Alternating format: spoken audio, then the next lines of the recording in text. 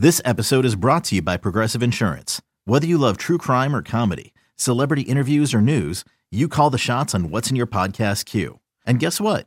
Now you can call them on your auto insurance too with the Name Your Price tool from Progressive. It works just the way it sounds. You tell Progressive how much you want to pay for car insurance, and they'll show you coverage options that fit your budget. Get your quote today at Progressive.com to join the over 28 million drivers who trust Progressive. Progressive Casualty Insurance Company and Affiliates. Price and coverage match limited by state law.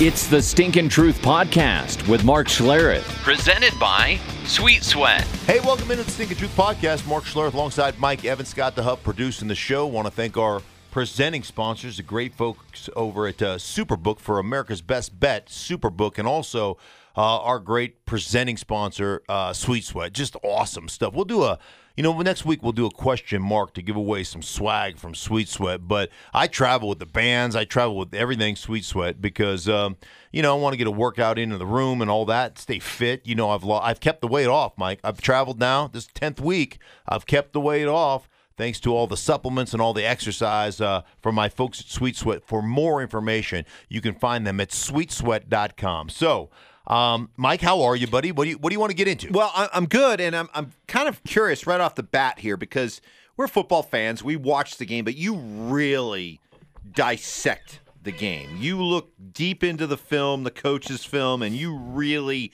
dive into it. So I'm curious because I know you're calling the Saints game this weekend. Mm-hmm. So as part of your study, you took a deep dive into Saints-Bucks last week, a game that caught all of us off guard. How in the world did the Saints just completely dominate Tom Brady and the Bucs like that? Well, I mean, it's a great question. And, first off, let me start on the offensive side of the ball. Some of the things they did formationally and personnel-wise caught Tampa completely off guard. One, Taysom Hill is an absolute weapon. I mean, a weapon. And the different places they put Taysom Hill, like he can be like the slot or the F receiver. He can be the U tight end, the opposite guy of the Y, which in some offenses they still label as the F. So it's the movement tight end, the movement wide receiver, the slot receiver. They can actually play him at Y, meaning tight end, on the line of scrimmage. They can play him as a fullback. They can play him as a tailback. They do all of these things, by the way, Mike. They can play him as an X receiver or a Z receiver. So you remember when Buster Posey, years and years ago, you remember Buster Posey when he was in college at Florida State? No. You don't? No. Okay. Well, when Buster Posey was in college, Buster Posey's great catcher. Unbelievable player, right? I think of him as a great catcher. Okay. When Buster Posey was at Florida State, he played a game where he played every position, all 9, on defense. Did he really? Yes, all 9. So that is Taysom Hill is the Buster Posey of professional football. Like, there is not a position he cannot play. And so they become duplicitous, if that's a word. They more than duplicitous. They become like they can morph into anything that they want to be with that guy. When I hear people say, well, that's what Tim Tebow could have been, give me a freaking break. Like, comparing the athleticism of Taysom Hill to Tim Tebow is like, you remember the movie Cars? That's like comparing Mater, the old tow truck, right, to what was Lightning McQueen. Lightning McQueen. My granddaughter, when she was little, she used to call it Lightning the Queen. But Lightning McQueen to Mater. Like, it's not even close. So formation. You're gonna get the Tebowites mad at you. I don't give a Trust. shit. So yeah, but you know what? Come get a taste. Uh-huh. Come get a taste. So yeah, I mean, it literally is like, it's like comparing a tugboat to a speedboat. I mean, that's the difference in comparison. And the guy is phenomenal. The quarterback designed runs they use, he can still throw it. I mean, he does everything well. He runs routes like a wide receiver. He can run tight end routes. He ran a deep over Mike, a deep over on. It was a 3rd and 15 play, and he runs this. It's like running a through route, but he changes the route in front of a linebacker. The backside linebacker is supposed to pick him up. He gets vertical, and then he bends it, and you're supposed to catch that ball on that throw at about 18 yards between the numbers and the hashes. And what did he get it? 18 yards, bam, right between the numbers and the hashes. But the route, the adjustment on the route was excellent. Like everything was, he's a quarterback that ran a receiver route to perfection. This is how precise they are.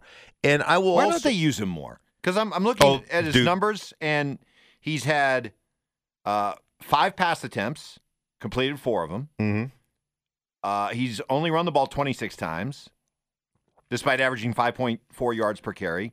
And he's only had 8 targets for 6 catches. Why don't they use him more? They do. He's in there as a decoy half the time. I mean, the guy is an amazing player, and it's just going to get more and more. I think one of the issues, and what I saw last week compared to the previous weeks, Mike, is that what I saw is the Saints being incredibly complex with rotations and formations and where they're putting guys, where they're implementing guys.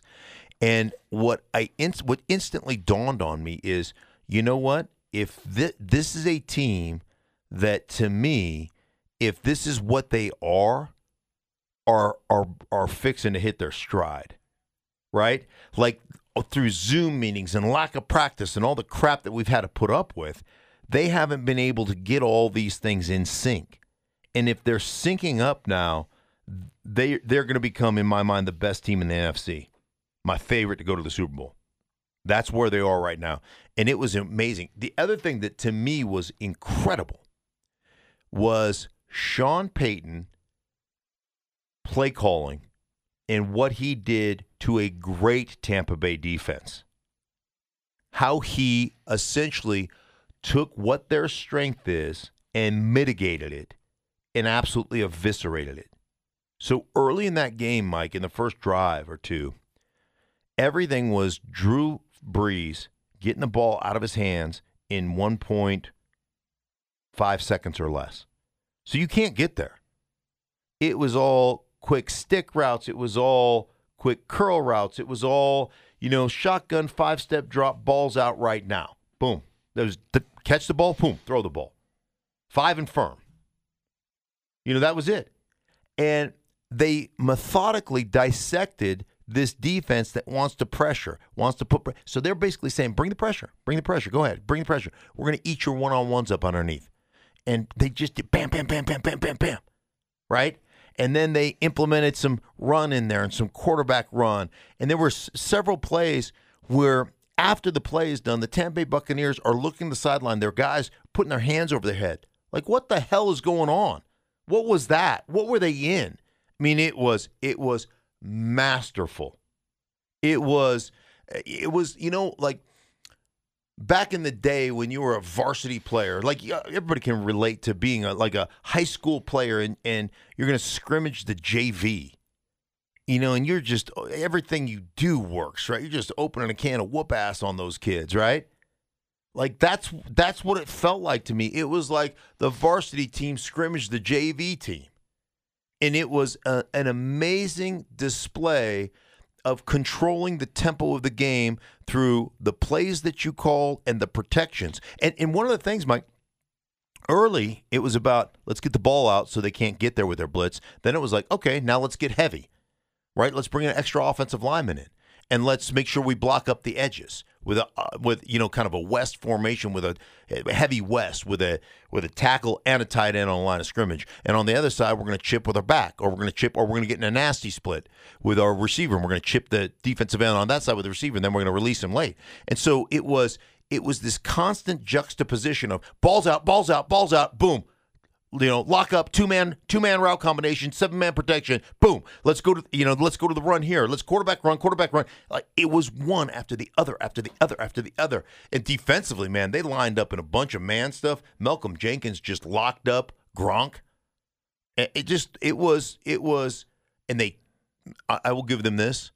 Their tackling was exquisite. Like when you got it, when you finally got one complete, bam, tackle, you're down, no yards after contact. So this isn't one of those performances by Brady that makes you think, oh, here he is, here's the cliff.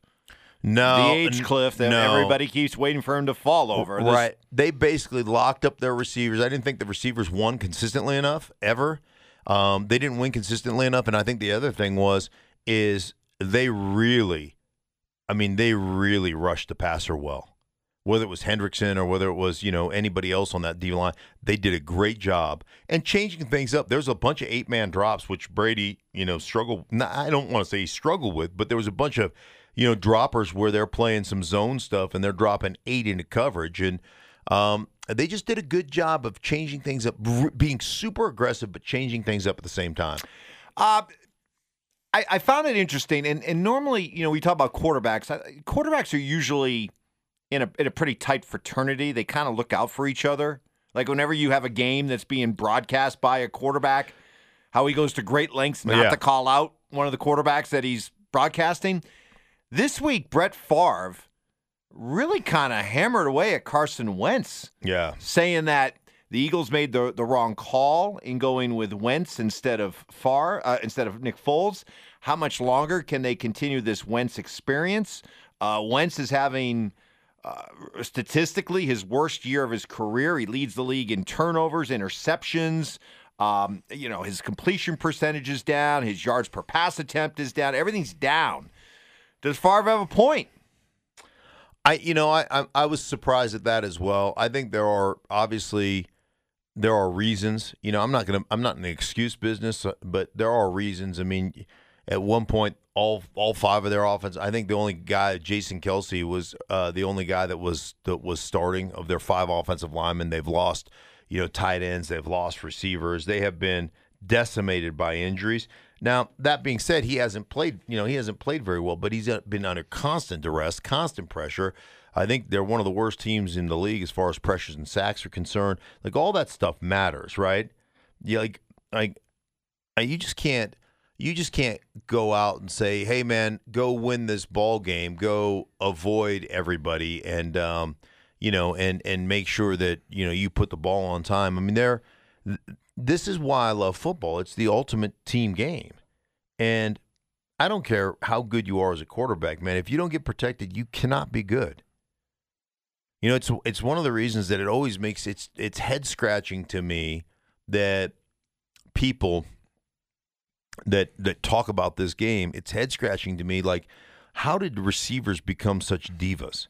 How did they get the overinflated opinion of themselves that they're the most important people on the planet? Like, you do realize 10 other people have to do their jobs exceptionally well for you to even sniff a football. I don't understand that. I don't get that. So to sit there and say, well, Carson Wentz, is not playing very good. Look at the statistics. And I'm like, well, look at all the shit that he's got to run through, right? I mean, I'm kind of shocked, but I think that Carson hasn't played up to his potential for sure, but I think there's some reasons behind it. So I'm not ready to, throw the baby out with the bathwater. Some other interesting storylines. How about Lamar Jackson coming out and saying that opposing defenses know their plays and are calling out their plays? And that's why the Baltimore offense has struggled a lot more this year. Why Lamar Jackson, who at this point is well behind his pace for touchdown passes from a year ago, and is ahead, or behind, however you want to go, with interceptions. He's on pace to throw more interceptions this year. The yards are about the same. Completion percentage is about the same, but the touchdowns way down, interceptions up a little bit more. Well, I mean, obviously, when you get a sense from a formational standpoint and what they're doing, I mean, there is always going to be a few trigger points. There's always going to be a few signs that tell you what a team is in, what they do, that type of thing. So, you sit there. Like, I've always believed this, that I don't care if you know what we're running on offense. If we can execute, you don't got a chance anyhow. And so, people say, well, you can't tip your stance. My ass, I can't tip my stance. I want to get out. Like, I'll tip my stance all I want because I'm still better than you. It's like Globo Gym. We're better than you, and we know it. And so, we can sit there and say, hey, they're calling out our plays, but we can also say, hey, we were a 3 tight end offense last year. We lost Hayden Hurst. He went to, and he's a dynamic player. He went to Atlanta. We lost some offensive linemen. We've had a couple of guys injured. Like it's great. Hey, you call out, hey, a draw's coming. Well, if I shove it down your gullet, what do I don't care if you call it out. Or, hey, watch the wide handoff. Like, if we execute, we're going to be okay. And so I would say to me, the bigger issue is how do you throw the ball in more traditional throwing sets? And I think some of the things, I know John Harbaugh well, and I know him well enough to know that he's looking at not just this season, but he's looking at what they're going to have to do to win in the playoffs. Because let's face it, 2 great back-to-back seasons with playoff appearances that didn't go the way you wanted to. And I firmly believe that you're going to have to be able to win in the playoffs, that you're going to have your quarterback be able at some point to orchestrate from the pocket. And, it's one thing to have a bunch of touchdowns when you're always one-on-one because of the way you run the ball. You're running a seam route and you got a DB and trail type of thing, and you get a one-on-one matchup and you just throw a dart over the top. Like, that's easy. Or you get some type of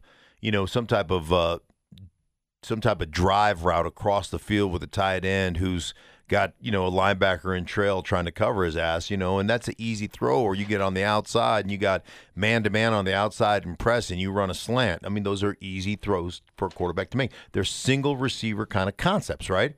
They're individual routes is what we call them. So you get an individual route and you're constantly in man because you're trying to defend the run. Those are easy to complete. Now, all of a sudden, if you're not orchestrating and you're not always in 3rd down and 3 where you have everything available to you, you're in 3rd down and 7 or 3rd down and 6, and you're basically saying, hey, we're going to play some zone and we're going to make you layer a football. We're going to make you throw it over the top of a rolled up corner in front of a safety. Can you make that throw? And I think those are the things that are holding the offense back to some degree, and those are the things that he has to prove that he can do on a consistent basis. He can do them, but you got to do it consistently. And I think one of the things the Baltimore Ravens are doing right now, while they're winning, and their record is good, is they're trying to prepare him for what he will see playoff time. And I think that's smart. It's not to give him the whole, it's not to go full Jim Harbaugh and Colin Kaepernick and go, I'm going to prove how smart I am, and Colin Kaepernick will never run the ball again. We're going to we're going to go mano-a-mano with Peyton Manning. That was the demise. Yeah. When he came to Denver and went mano-a-mano with Peyton Manning, you're going to operate the offense just like Peyton Manning does, and you got eviscerated in that game? That's dumb. This, to me, is a smart way to kind of start filtering some of that stuff in so that you grow. That's outstanding analysis. You know what's the opposite of outstanding? What's that? My picks. Oh, yeah. And you know what? Superbook, Jay Cornegay. He's going to come up next. Let's get to that. All right. Jay Cornegay from Superbook, America's Best Bet. And Jay, man, I have not I haven't performed very well the last 2 weeks, but I'm still better than Mike. And the good news is he's not performing either. So we're rolling right along. But how you doing, buddy? We still got a winning record, Mark, and that says a lot. The NFL is tough. It's really tough to handicap, and this week is no different. But if you're going to judge yourself by measuring your record against Mike, we should probably talk. Yeah, okay. Yeah. No, I'm not. Hey, Mike. Yeah, that's like I've said this many times on the show. Mike is the kid that your mom made you invite to your birthday. You didn't want him there. You knew he was going to eat too much of the cake. So, so no, I'm not going to compare myself to Mike. I mean, that's a pretty low bar. Listen, when it Jay, comes to picking games. As far as I'm concerned, you can't insult me enough, okay? I deserve it. I need to I just need to bathe in it. Okay, I need all the mocking and derision and insulting that you can give me because I deserve it. Here's the thing. I absolutely deserve it. He does, Jay. Here's the thing. Mike told me this morning. We sat down in studio together at 5:30, and Mike goes, "I'm changing things up." That's what he said. He just looked at me and goes, "I'm changing things up." Yeah. So I cannot wait because I don't know exactly what Mike's got going on. So he gets to pick first. Here's my strategy as I lug my 10-14-3 record into this week's picks. So, Jay, the last few weeks I've made picks in which you said afterwards, "Hey, Mike, those are pretty good picks. That's a 2-1 or 3-0." So my goal is for you this week to say, "Mike, those are terrible picks," because I'm figuring, reverse odds. So here we go. I'm going 3 underdogs. 3 underdogs, okay? I'm going to take the Giants, who I think have been improving week by week under Joe Judge. I'm going to get the Giants at home plus 3.5 against the Eagles. I'm going to take the Chargers plus 2 on the road at Miami. I just think the football gods, it's time for the football gods to actually smile on the Chargers after these last 2 weeks. And I'm going to take the Bills plus 1.5 at Arizona. I just think Buffalo's a better football team. So there you go. Mock away, insult away. Have at it.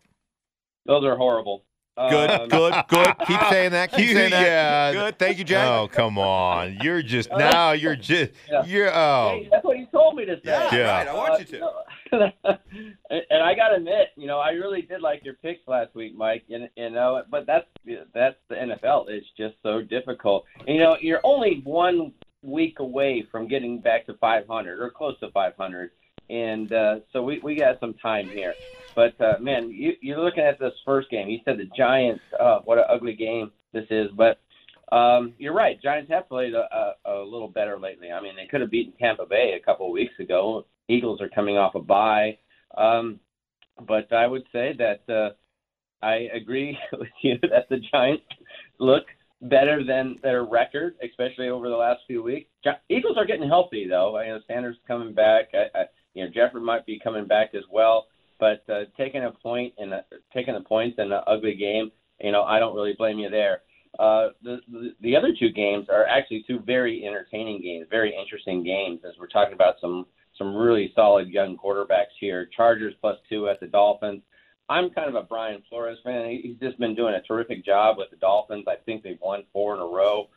As I mentioned, the 2 potential star quarterbacks. This game's going to be a lot of fun. I will say this, the sharp guys are out there. They always love the Chargers as a dog on the road, and this week is no different. We've already had some sharp play with the Chargers.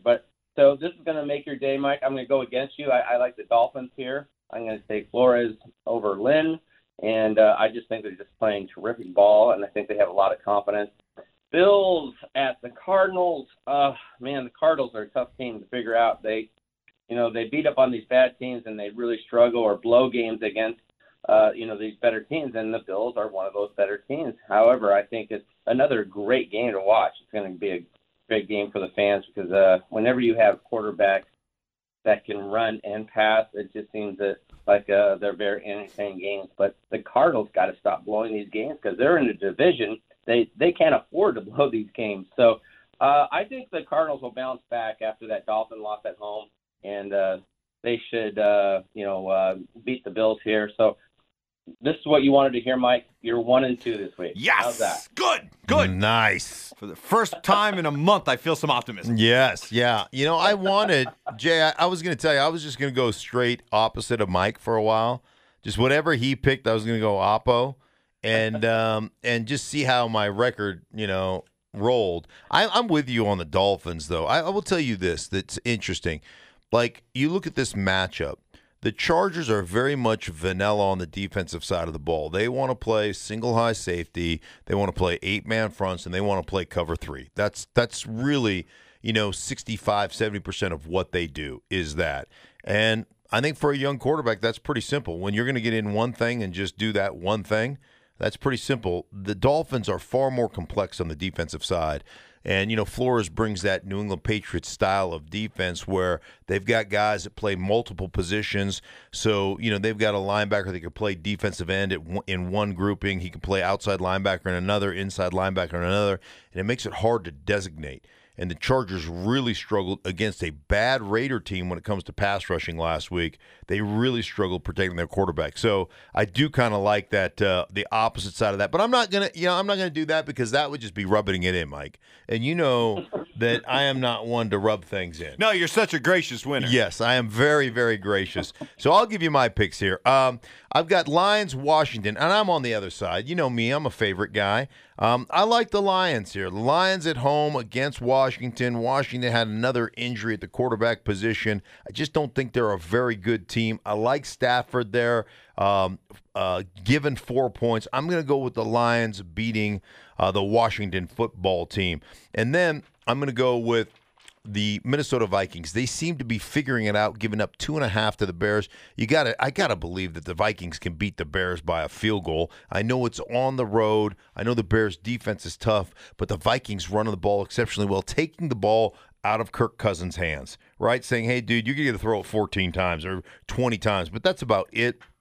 I think that's a winning recipe for the Minnesota Vikings. They're getting better on the defensive side. So I'll give the 2.5, and I'll take the Vikings over the Bears. And then lastly, I know there's a little controversy right now in Ravenland with Lamar Jackson going on a show and talking about the fact that, the defense is reading our plays or calling out our plays. They're playing the Patriots. This Ravens defense is outstanding. They're going to bring pressure. I know Cam Newton didn't turn the ball over, but it was the Jets. Okay, it was the Jets. So I'm going with the Ravens -7. I think they beat them by at least 10. I'm going the Ravens over the Patriots. What say you, Jay? Well, you picked the ugliest game on the board, and that's the Lions against the football team. And it's just a plain ugly game. We actually have this game off the board right now because Stafford is in concussion protocol, but it looks like he's going to play. And I'm not sure how close he'll be to 100%, but I'd never trust the Lions laying points. And on the other side, you got Washington, who it doesn't matter what quarterback's in there; they all are the same to us. Alex Smith looks like he's going to get the start, but again, this game is off the board until we know the status of Stafford. So it's such an ugly game. It's hard to pick somebody, but when in doubt, I'll take the points there, I guess. I agree with you with the Vikings, though, Mark. You got to look at the Vikings and what they've done over the last few weeks. And as we mentioned last week, when they had Dalvin Cook in that backfield, they are just a totally different team. I think it was about 3 or 4 weeks ago, we had the Bears -2.5 in this game. Now the Vikings are the favorite at -2.5, most likely going to be 3, maybe even 3.5 at kickoff. So I got to go with that Vikings because they look so good over the last couple of weeks. And when you can run the ball like the Vikings can, it's really not a bad way to go. The Bears, it's in the religion of Bears fans just to blame the quarterback all the time. And I agree. There's some poor quarterback play there, but you might want to look at Matt Nagy a little bit. But moving on to the Sunday night game, the Ravens at the Patriots. Whew, I don't blame you. This is probably going to be one of the biggest needs of the year for the sports books, as everybody will be on the Ravens. I don't blame them because the Patriots, they just don't look very good. They don't look motivated. They don't even look like they want to be out there. They should have lost to the Jets last week. I'm going to go with you and take the Ravens and lay those points, even though, I don't like what Jackson's been saying. He's my fantasy quarterback, and he's really, I'm really kind of hot at him right now because he's blowing my league for me because he's not scoring much. But I'll take the Ravens over this unmotivated Patriots. All right. Well, there you go. I got one more question for you. That's 2-1 for me, Mike. Yeah, I know. That's fine. I've got one more question for you. With the Masters going on, it's cool to watch. It actually, Augusta National looks beautiful. It looks awesome in the fall. How much action do the books get on golf on an event like this? Well, the Masters is usually the biggest bet tournament.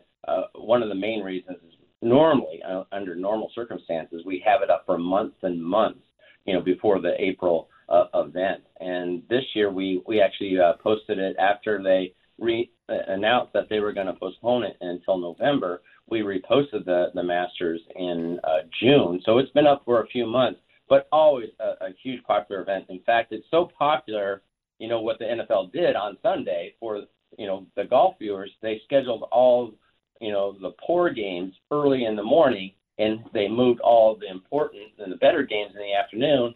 They're going to televise the Masters really early in the morning, so people are going to be able to watch the Masters in the morning and then some of the better NFL games in the afternoon. That's how much influence the Masters has. In fact, this will probably be one of the few times, if ever, that we will actually have the golf sound on over the early NFL games. So that's how big the Masters is. We get a tremendous amount of action on this golf tournament. Jay, what does it say about me that I have an afternoon game next week? You got a good game, Mark. Means I'm great, Jay. Mark, the wrong answer. The correct answer, the correct response would be, it means that you're awesome, Mark. That's what it means. Hey, I got to tell you, I listened to you last week. Great call on that Raiders-Chargers game. Enjoyed it, man. Thank you, buddy. I appreciate that. And thanks for all the insight. We appreciate it. So you got Mike going 1-2. You got me going 2-1. And just continuing my dominance here during the season. Thanks, Jay. Appreciate you. All right, Mark. Take care. That is Jay Cornegay from Superbook, America's Best Bet. And again, Mike, well, actually not again. He sides with me, which has got me a little bit nervous. Yeah, for the first time in a few weeks, I'm actually feeling like my luck is about ready to change here. Do you think? Hey, man, it can't get any worse. No, it can't. You can go 0-3. I could go 0-3, but I've been awful. That would make my day. You going 0-3 would be even better than me going 3-0. Like, it would be awesome. That would be really. Yeah, but you're beating me with a what are you, 15-12? 15-12. Okay, you're 10, 14-3. Raise your bar, man. Okay? If your bar is just to be better than me, raise your bar, dude. I suck. Yeah, you do. I do. I suck right now. That's a good point. All right? Okay. I have no problem. In fact, I want to scream it from the top of the Rocky Mountains. I suck right now. My bar is getting raised. Yeah, raise it. That's right. It's got to be better than mine. That's right. All right. When it comes to picking games, I'm going to get on Game Viagra. My bar is getting raised. That's right. Hey, for everybody involved in this, so you can pick games for at least an hour. Yes, everybody involved any longer than 4 hours. See your doctor. If for all the people involved with the Stinking Truth podcast, for our friends over at Superbook, America's Best Bet, we thank you so much for sponsoring the show, and all the great people over at Sweet Sweat. That's sweetsweat.com for all your exercise needs. Thank you, guys. We'll be back with you next week.